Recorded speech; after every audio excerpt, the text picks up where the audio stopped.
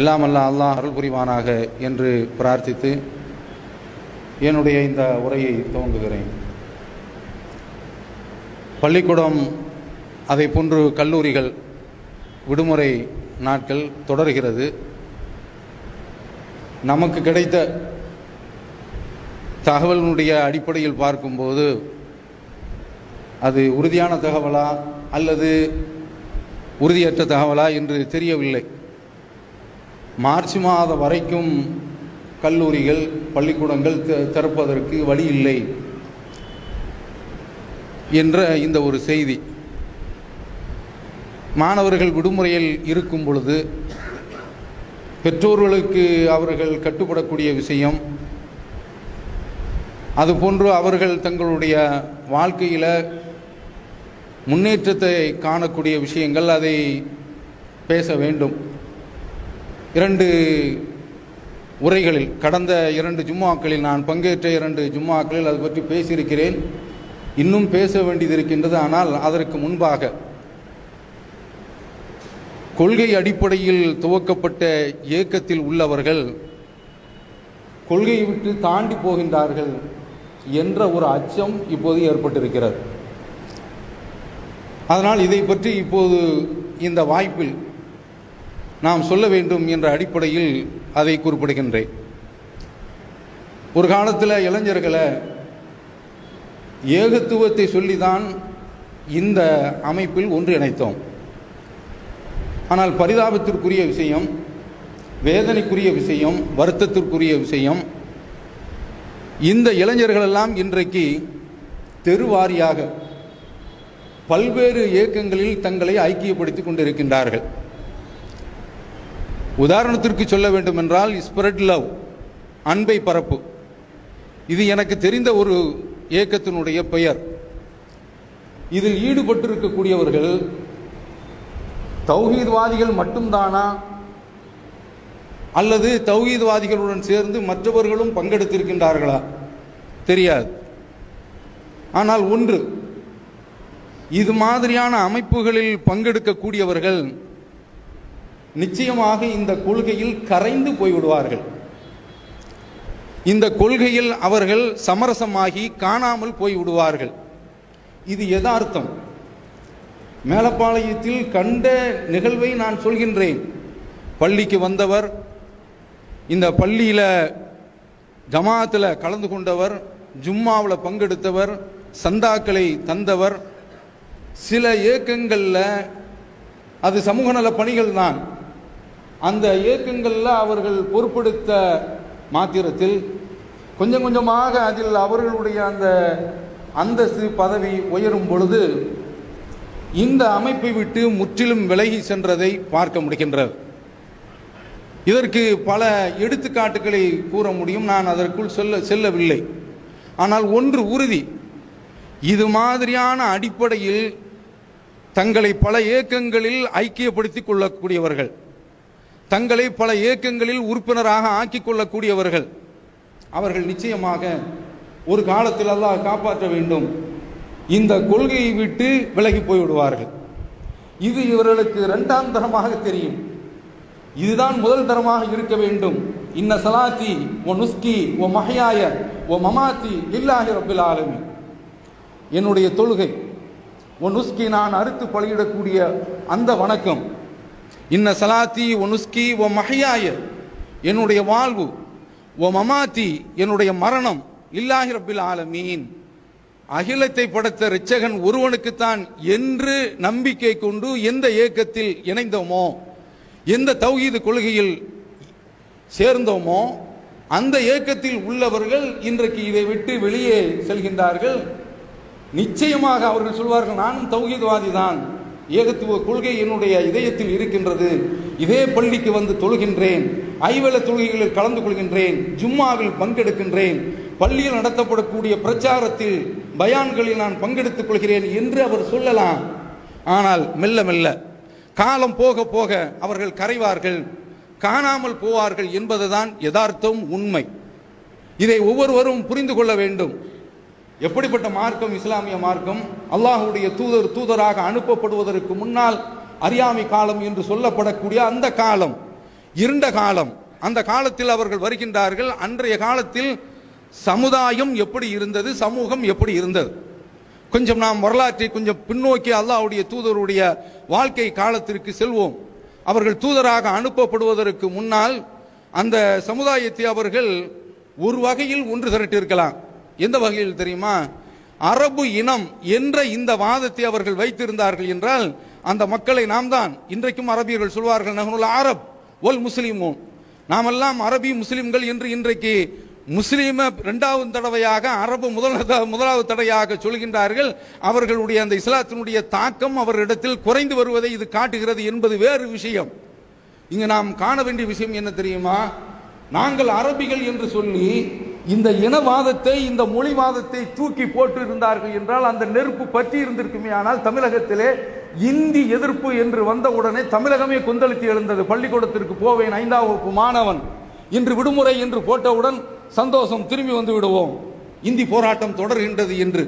இப்படி மொழி அடிப்படையில், இன அடிப்படையில் ஒரு சமூகத்தை அல்லாஹ்வுடைய தூதர் ஒன்றிணைக்க நினைத்திருந்தால் அன்றைக்கு ஒன்று இணைத்திருக்கலாம்.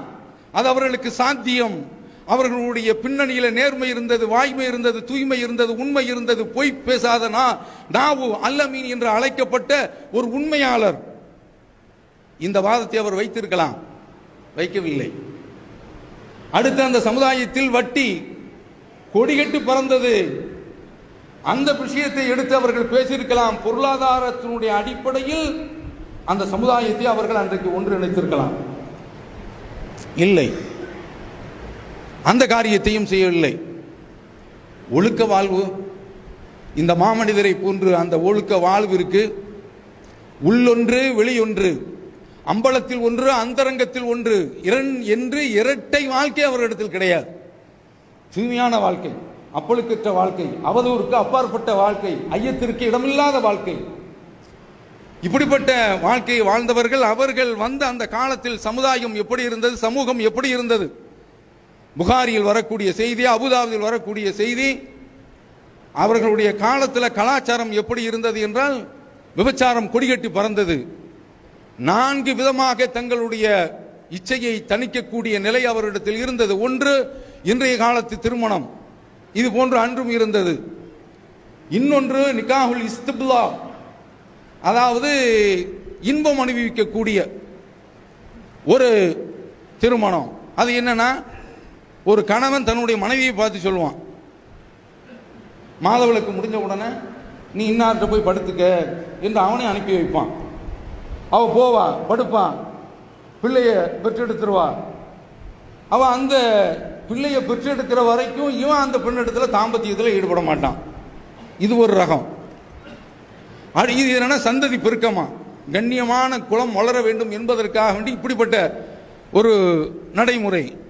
இன்னொரு வகை, 3வது வகை என்னவென்றால், ஒரு பெண்ணிடத்தில் 10க்கு கீழ் உள்ளவர்கள் வருவார்கள், அனுபவிப்பார்கள்.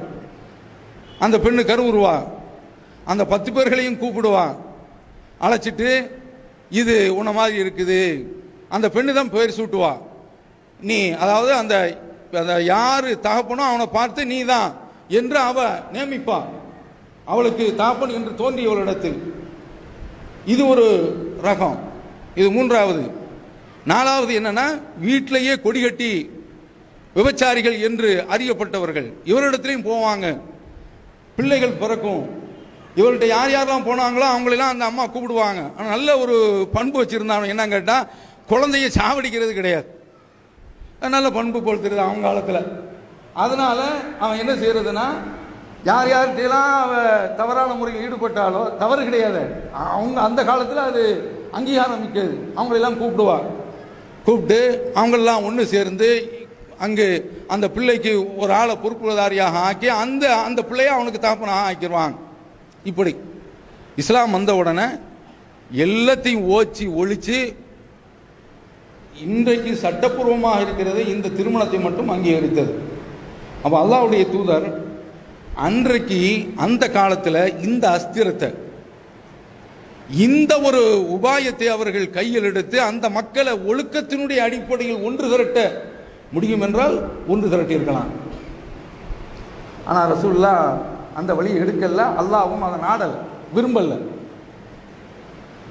அப்ப இந்த மாதிரியான ஒரு அடிப்படையில் அல்லாஹ் அந்த மக்களை எப்படி வார்த்தை எடுக்கிறான் என்று பார்த்தால் என்றால், லா இலாஹ இல்லல்லாஹ், வணக்கத்திற்குரியவன் அல்லாஹ்வை தவிர வேறு யாரும் இல்லை, இந்த ஒரு கொள்கை தான், இதை தூக்கி போடு அப்படிங்கிறான். துடிச்சிட்டான் அரபகமே.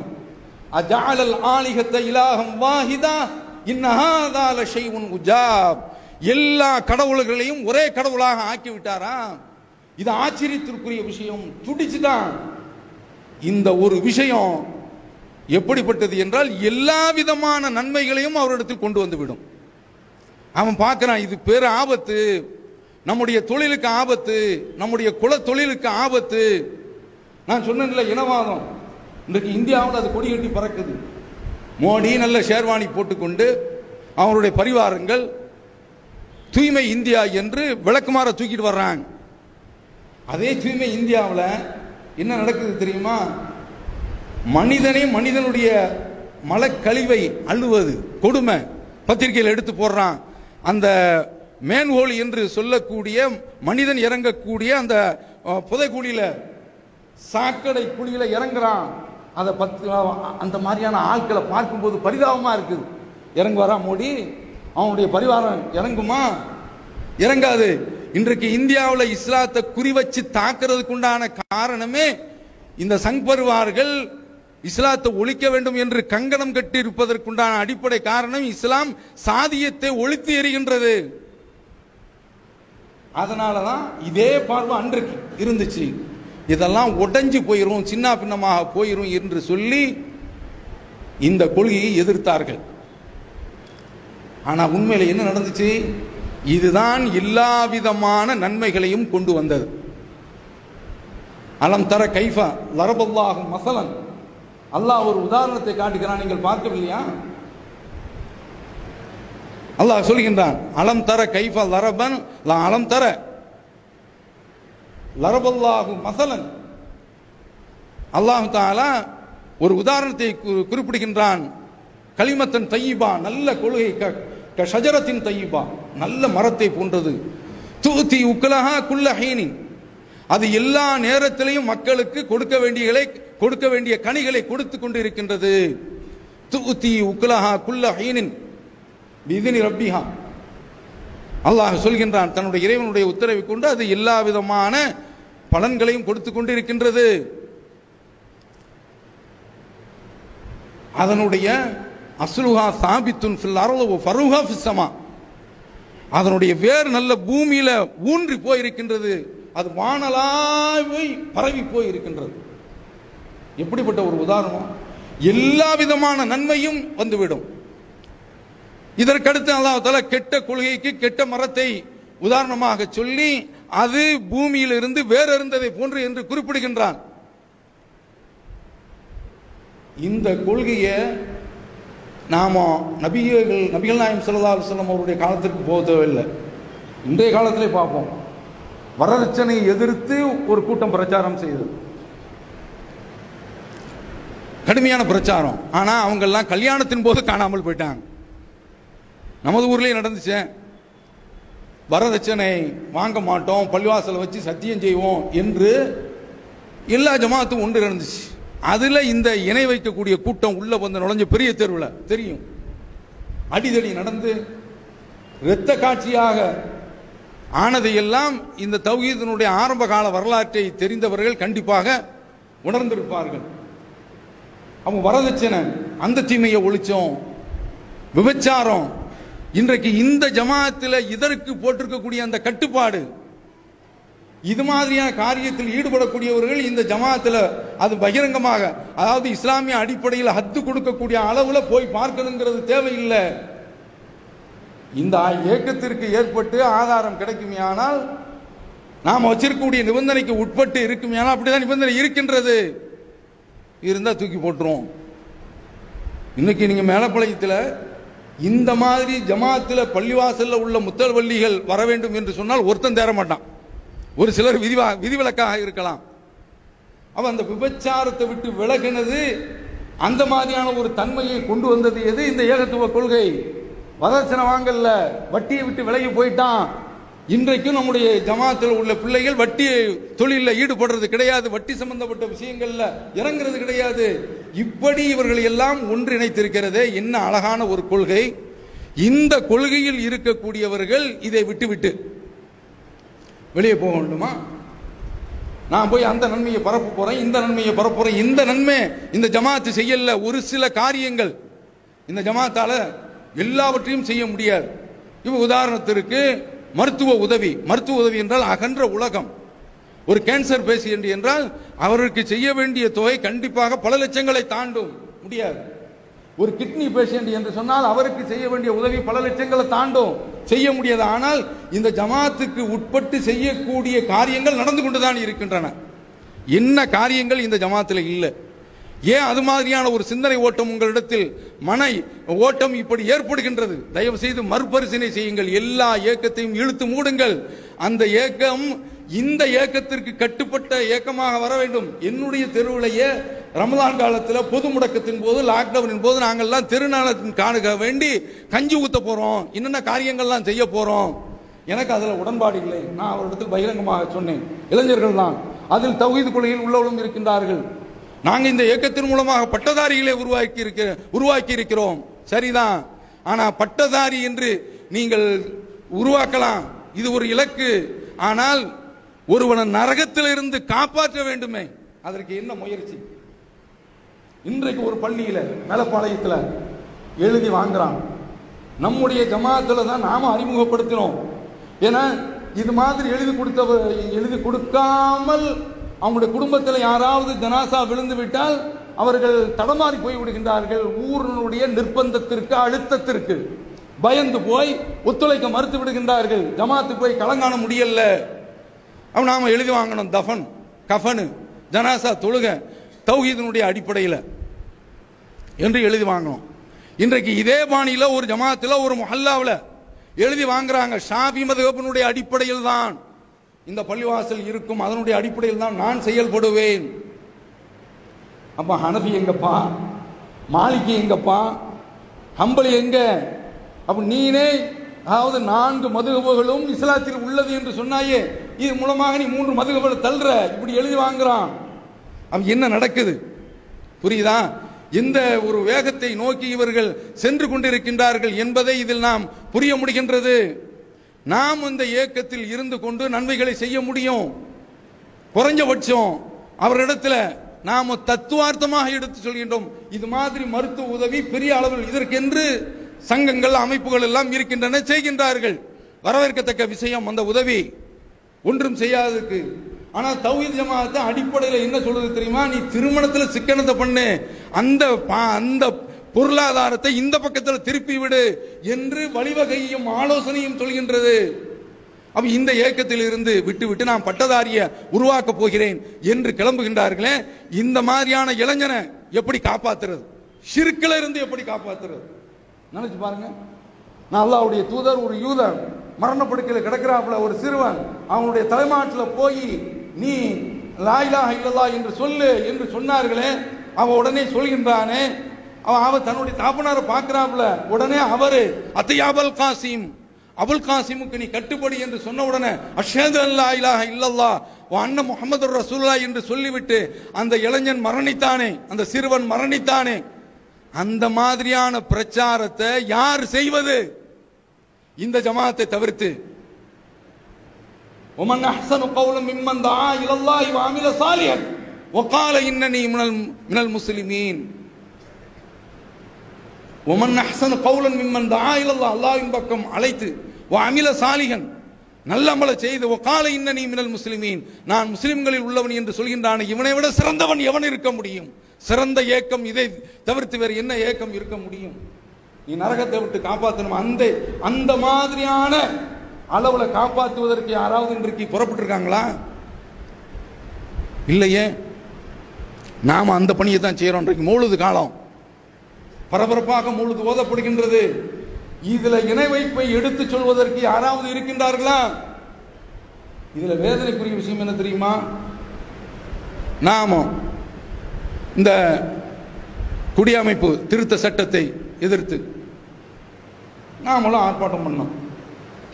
மற்றவர்களும் ஆர்ப்பாட்டம் பண்ணாங்க. என்ஆர்சி, என்பிஆர், சிஏஏ இதெல்லாம் எதிர்த்து ஆர்ப்பாட்டம் பண்ணோம்.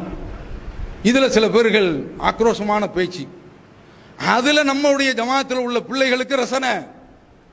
அந்த மாதிரியான ஆட்கள் எல்லாம் இந்த பேச்சை பகிரங்கமாக மக்களிடத்தில் இணை வைப்பை பற்றி, ஷிர்கை பற்றி, நரகத்தை பற்றி பேச முடியுமா? தௌஹீதை எடுத்து சொல்ல முடியுமா? என்ன ஆச்சு? எங்க போனோம்? லா தஜிது கௌமன் யூமினூன பில்லாஹி வல் யௌமில் ஆகிர், அல்லாஹ்வையும் மறுமை நாளையும் நம்பியவர்களை யுவாத்தூன மன் ஹத்தல்லாஹ வ ரசூலா, அல்லாஹ்வையும் அவனுடைய தூதரையும் பகைத்துக் கொண்டார்களே அப்படிப்பட்டவர்களை நேசிப்பவர்களாக காண முடியாது என்று அல்லாஹ் சொன்னானே. அந்த வசனம் எங்கு போனது? குர்ஆனில் இருந்து காணாமல் போய்விட்டதா? உலவு கானு ஆபாகுமோ அப்னாகுமோ இஹ்வானகுமோ அஷீரத்தகும், அவர்கள் பெற்றோர்களாக இருக்கலாம், அவர்கள் அவர்களுடைய சகோதரர்களாக இருக்கலாம், உலவு கானு ஆபாகுமோ அப்னாகுமோ அவருடைய பிள்ளைகளாக இருக்கலாம், அவ அஷீரத்தும் அவருடைய குடும்பத்தார்களாக இருக்கலாம். தூக்கி விட்டுருவாங்கன்னு வந்துச்சே. நமக்கு எதற்கு பிற இயக்கத்தின் மீது காதல், பிற இயக்க பேச்சாளர்கள் மீது அன்பு? நான் இதை எதற்கு சொல்கின்றேன் தெரியுமா? யாரையும் மனநோக செய்ய வேண்டும் என்பது என்னுடைய நோக்கம் கிடையாது. நம்முடைய பாதை, மைய பாதையை விட்டு கொஞ்சம் விலகி போகின்றது, நம்முடைய பயணம் விலகி செல்கின்றது. அதற்காக வேண்டி சொல்கின்றேன். நாமோ நடத்தாத போராட்டமா, ஆர்ப்பாட்டமா? இந்த சட்டத்தை இப்போ ஜேபி நட்டா சொல்றான், அமுல்படுத்துவோம், கொரோனாவுடைய காலத்தினால் விட்டு விட்டோம் என்று சொல்கின்றான். அருமை சகோதரர்களே, தௌஹீதினுடைய இயக்கத்தை தாண்டி மற்ற இயக்கத்தில் பங்கெடுத்துக் கொண்டிருப்பவர்களே, அவர்களிடத்தில் இந்த ஏகத்துவ கூட்டத்தை போட வேண்டும் என்ற எண்ணம் இன்றைக்கு நீர்த்து போய்விட்டது. இதெல்லாம் அவர்களுக்கு பெரிதாக தெரியவில்லை, இரண்டாம் கட்டமாக ஆகிவிட்டது. இந்த தௌஹீது கொள்கைதான், இந்த குடியுரிமை சட்டம் வறுமையானால் அதை குழி பறிப்பதற்கு, குழி தோண்டி புதைப்பதற்கு இந்த ஒரு கொள்கை மட்டும்தான் கை கொடுக்கும், வேற எந்த கொள்கையும் கை கொடுக்காது. படிக்கலையா, பார்க்கலையா? இந்த பூமியிலே சிறுபான்மையாக ஆக்கப்பட்டவர்கள், வஞ்சிக்கப்பட்டவர்கள், கொடுமையாக நடத்தப்பட்டவர்கள், சித்திரவதை செய்யப்பட்டவர்கள், சின்னாபின்னமாக நடத்தப்பட்டவர்கள் யாரால்? ஃபிரௌனால். அவர்களுக்கு சொல்கின்றான், பலவீனப்படுத்தப்பட்ட அந்த மக்களுக்கு நாம் உதவி செய்ய எண்ணினோம். அவர்களை தலைவராக ஆக்க வேண்டும் என்று நினைத்தோம். அவர்களை தான் ஃபிரௌன் ஆண்டு கொண்டிருக்கக்கூடிய அந்த பூமிக்கு வாரிசுதார்களாக ஆக்க வேண்டும் என்று நாம விரும்பினோம். வாக்குறுதி கொடுத்தான், நிறைவேறிச்சு. ஃபிரௌனை கடல்ல மூழ்க அடிச்சு விட்டு பனி இஸ்ராயீல், இப்படித்தான் நாம் பனி இஸ்ரவேலர்களை, இது மாதிரி இதுதான் நபிமார்களுடைய காலத்தில் நடந்த வழிமுறை. வாவுரஸ்னாக பனி இஸ்ராயீல், பனி இஸ்ரவேலர்களுக்கு ஃபிரௌன் ஆட்சி செலுத்திக் கொண்டிருந்த அந்த பூமியை ஐஸ்வர்யமாக ஆக்கினோம், அவர்களை வாரிசுதார்களாக ஆக்கினோம் என்று சொல்கின்றானே. எந்த கொள்கை அவர்களை காப்பாற்றியது? சிந்தித்து பார்க்க வேண்டாமா? நமக்கு எதற்கு பிற இயக்கம்? அதனால் நான் உதவி செய்ய வேண்டாம் என்று சொல்ல வரவில்லை. உதவி செய்யுங்கள், இந்த கொள்கையினுடைய அடிப்படையில் உள்ள கூடாரத்தில் இருந்து கொண்டு செய்யுங்கள், தடையில்லை. இது மாதிரியான எவ்வளவு உதவி. கரோனா காலத்தில் 4 கோடி பாதிக்கப்பட்ட சமுதாயம், பலவீனமான சமுதாயம், இந்த சமுதாயத்தில் உள்ளவர்கள் வசூல் பண்ணி 4 கோடி ரூபாய்க்கு கொடுத்திருக்கிறாங்களே. இதை மிஞ்சுறதுக்கு நீங்க சொல்லுங்க, எந்த இயக்கம் இருக்கிறது என்று? எப்படி செய்ய முடிஞ்சு? கல்வி பணி இன்றைக்கு மாலையில், ஒவ்வொரு நாளும் மாலையில் இந்த இளைஞர்கள் உட்கார்ந்து கொண்டு ஸ்காலர்ஷிப்காக வேண்டி அந்த படிவத்தை முழுமை செய்து அந்த பணத்தை தருவிப்பதற்குண்டான வேலையை செய்யலையே இந்த இயக்கத்தில் இருந்து? செய்ய முடியாதா? எதற்கு இன்னொரு இயக்கம்? ஏன் அதில் நாட்டம்? ஏன் அதில் விருப்பம்? இதுல எனக்கு என்ன லாபம்? ஒரே ஒரு லாபம், வேற எந்த லாபமும் கிடையாது. இந்த தௌஹீது கொள்கையில உறுதியாக இருக்க வேண்டும். இதை தவிர்த்து வேறு எதுவும் இல்லை. இந்த கொள்கையினுடைய பிடிப்புகளை விட்டு போயிடக்கூடாது. அதை தவிர்த்து வேறு எந்த லாபமும் கிடையாது. அதனால இந்த கொள்கையில் உள்ளவர்கள்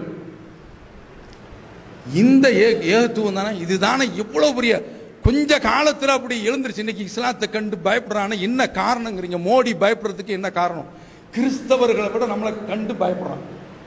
என்ன காரணம்? ஒரே ஒரு காரணம், இது எகிரும், இது ஏறும். தங்களுடைய வாயினால் இந்த ஜோதியை ஊதி அணைத்து விட வேண்டும் என்று நினைக்கின்றார்கள். வல்லாஹு முத்திம்மு நூரி, அல்லாஹ் இதை பூர்த்தி செய்தே தீருவான். அதான் பயப்படுறான். அதனாலதான் நம்மளை இரண்டாம் தர குடிமக்களாக ஆக்கி நம்மை ஒரு முகாமில் கொண்டு போய் அடைக்க துடிக்கிறான். அவனை அடிக்க வேண்டும் என்றால், அவனையே இந்த முகாமில் அடைக்க வேண்டும் என்றால் நாம பயணிக்க வேண்டிய கூடாரம், கொள்கை கூடாரம் ஏகத்துவத்தை தவிர்த்து வேற எதுவுமே கிடையாது. மூசா நபி காலத்தில் இது பழிச்ச உண்மை, அது நடக்கும். அந்த நம்பிக்கை நம்முடைய உள்ளத்தில் வலுவாக இருக்க வேண்டும். நன்மைகளை செய்யணும். ஈமானை பற்றி சொல்லும் போது அல் ஈமான் பில்வும் வ சித்தூன ஷுஅபத்தன், ஈமான் என்பது 63 சொச்ச கிளைகள் ரசூலுல்லாஹ் சொல்றான்.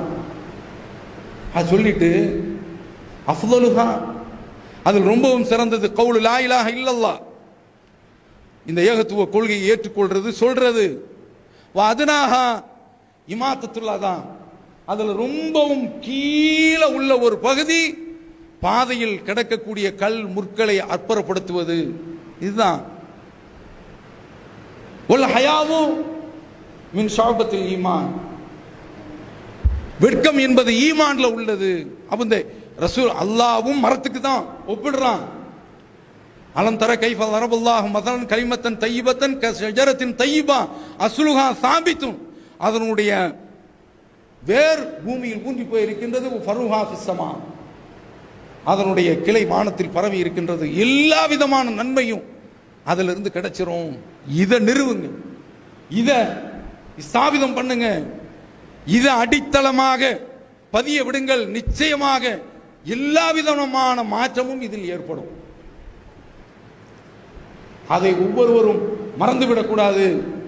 நாம இன்ன ஒரு இயக்கத்தில் கொள்கையில் 4-5 பேர்கள் சேரக்கூடியவர்களாக இருக்கலாம், அல்லது ஒரு 10 பேர்கள் சேரக்கூடியவர்களாக இருக்கலாம். நாம் இந்த காரியத்தை செய்வோம்.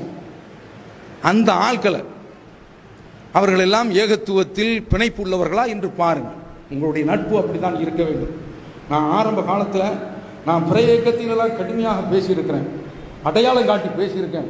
இன்றும் என்னுடைய விருப்பம் அதுதான். ஆனால் ஜமாத்தினுடைய முடிவு என்ற அடிப்படையில் நான் அதற்கு கட்டுப்படுகிறேன். ஏன் தெரியுமா? இது மாதிரியான விஷயங்கள் அடையாளம் காட்டும் போது, அடையாளம் காட்டாமல் செல்கின்ற பொழுது அவர்களும் நம்மளும் ஒன்று தான். எப்படி முடியுமா? நான் அந்த கடந்த காலத்தினுடைய வரலாறு தூக்கவா? அவ்வளவு அநீதிகள். அவர்கள் எல்லாம் இதை பற்றி பேச மாட்டார்கள். நாம மட்டும்தான் பேசுறோம். ஒரு நரகத்தில் இருந்து காப்பாற்றுவது என்பதுதான் உயர்ந்த கொள்கை, உன்னத கொள்கை. இந்த காரியத்தை செய்யக்கூடிய இந்த அமைப்பை விட்டுவிட்டு நான் அந்த காரியத்தை செய்ய போகிறேன், இந்த காரியம் செய்யுங்க. இதுல இருக்கிறவங்களாம் பாருங்க. இன்றைக்கு சிலர் நட்பு கொள்றாங்க. என்னமோ இந்த தௌஹீத் ஜமாத்துக்கு அப்படியே எல்லாத்தையும் தூக்கி போட்ட மாதிரி, தௌஹீது ஜமாத்தில் இருந்து இந்த தௌஹீது ஜமாத்தை இடையில பாதியா விட்டு போனவர்களோடு நட்பு. நான் ஒரு கட்டத்தில் பேசுவேன், நட்பை பற்றியே பேசுறேன். யார் இடத்தில் நட்பு? தௌஹீது ஜமாத்தை குழி தோண்டி புதைக்க வேண்டும் என்ற இடத்தில் எப்படி நட்பு மலர முடியும், அரும்ப முடியும்? அவர்களை எப்படி விரும்ப முடியும்? நினைச்சு பாருங்க. இந்த கொள்கையை அழிக்க வேண்டும், இந்த இயக்கத்தை அழிக்க வேண்டும் என்று நினைப்பவர்களோடு இதய பிணிப்பு, இதய பாசம் எப்படி ஏற்பட முடியும்? முடியாத. அப்ப அதனால நாம நட்பு பாராட்ட வேண்டியவர்கள் யார்? இந்த கொள்கையின் அடிப்படையில் உள்ளவர்கள். கொள்கையின் அடிப்படையில் உள்ளவர்களை நேசியுங்கள், அவர்களிடத்தில் அன்பு கொள்ளுங்கள், அவர்களிடத்தில் நட்பு பாராட்டுங்கள். இதன் மூலம் பலர கொள்கைகளை ஈர்ப்பதற்குண்டான வேலையை பாருங்க.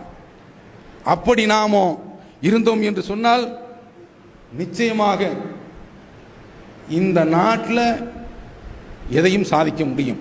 அல்லாஹ் நமக்கு அருள் செய்திருக்கிறான். ஒரு காலகட்டத்தில் பிரச்சாரத்திற்காக வேண்டி பல ஊர்கள் போனோம்.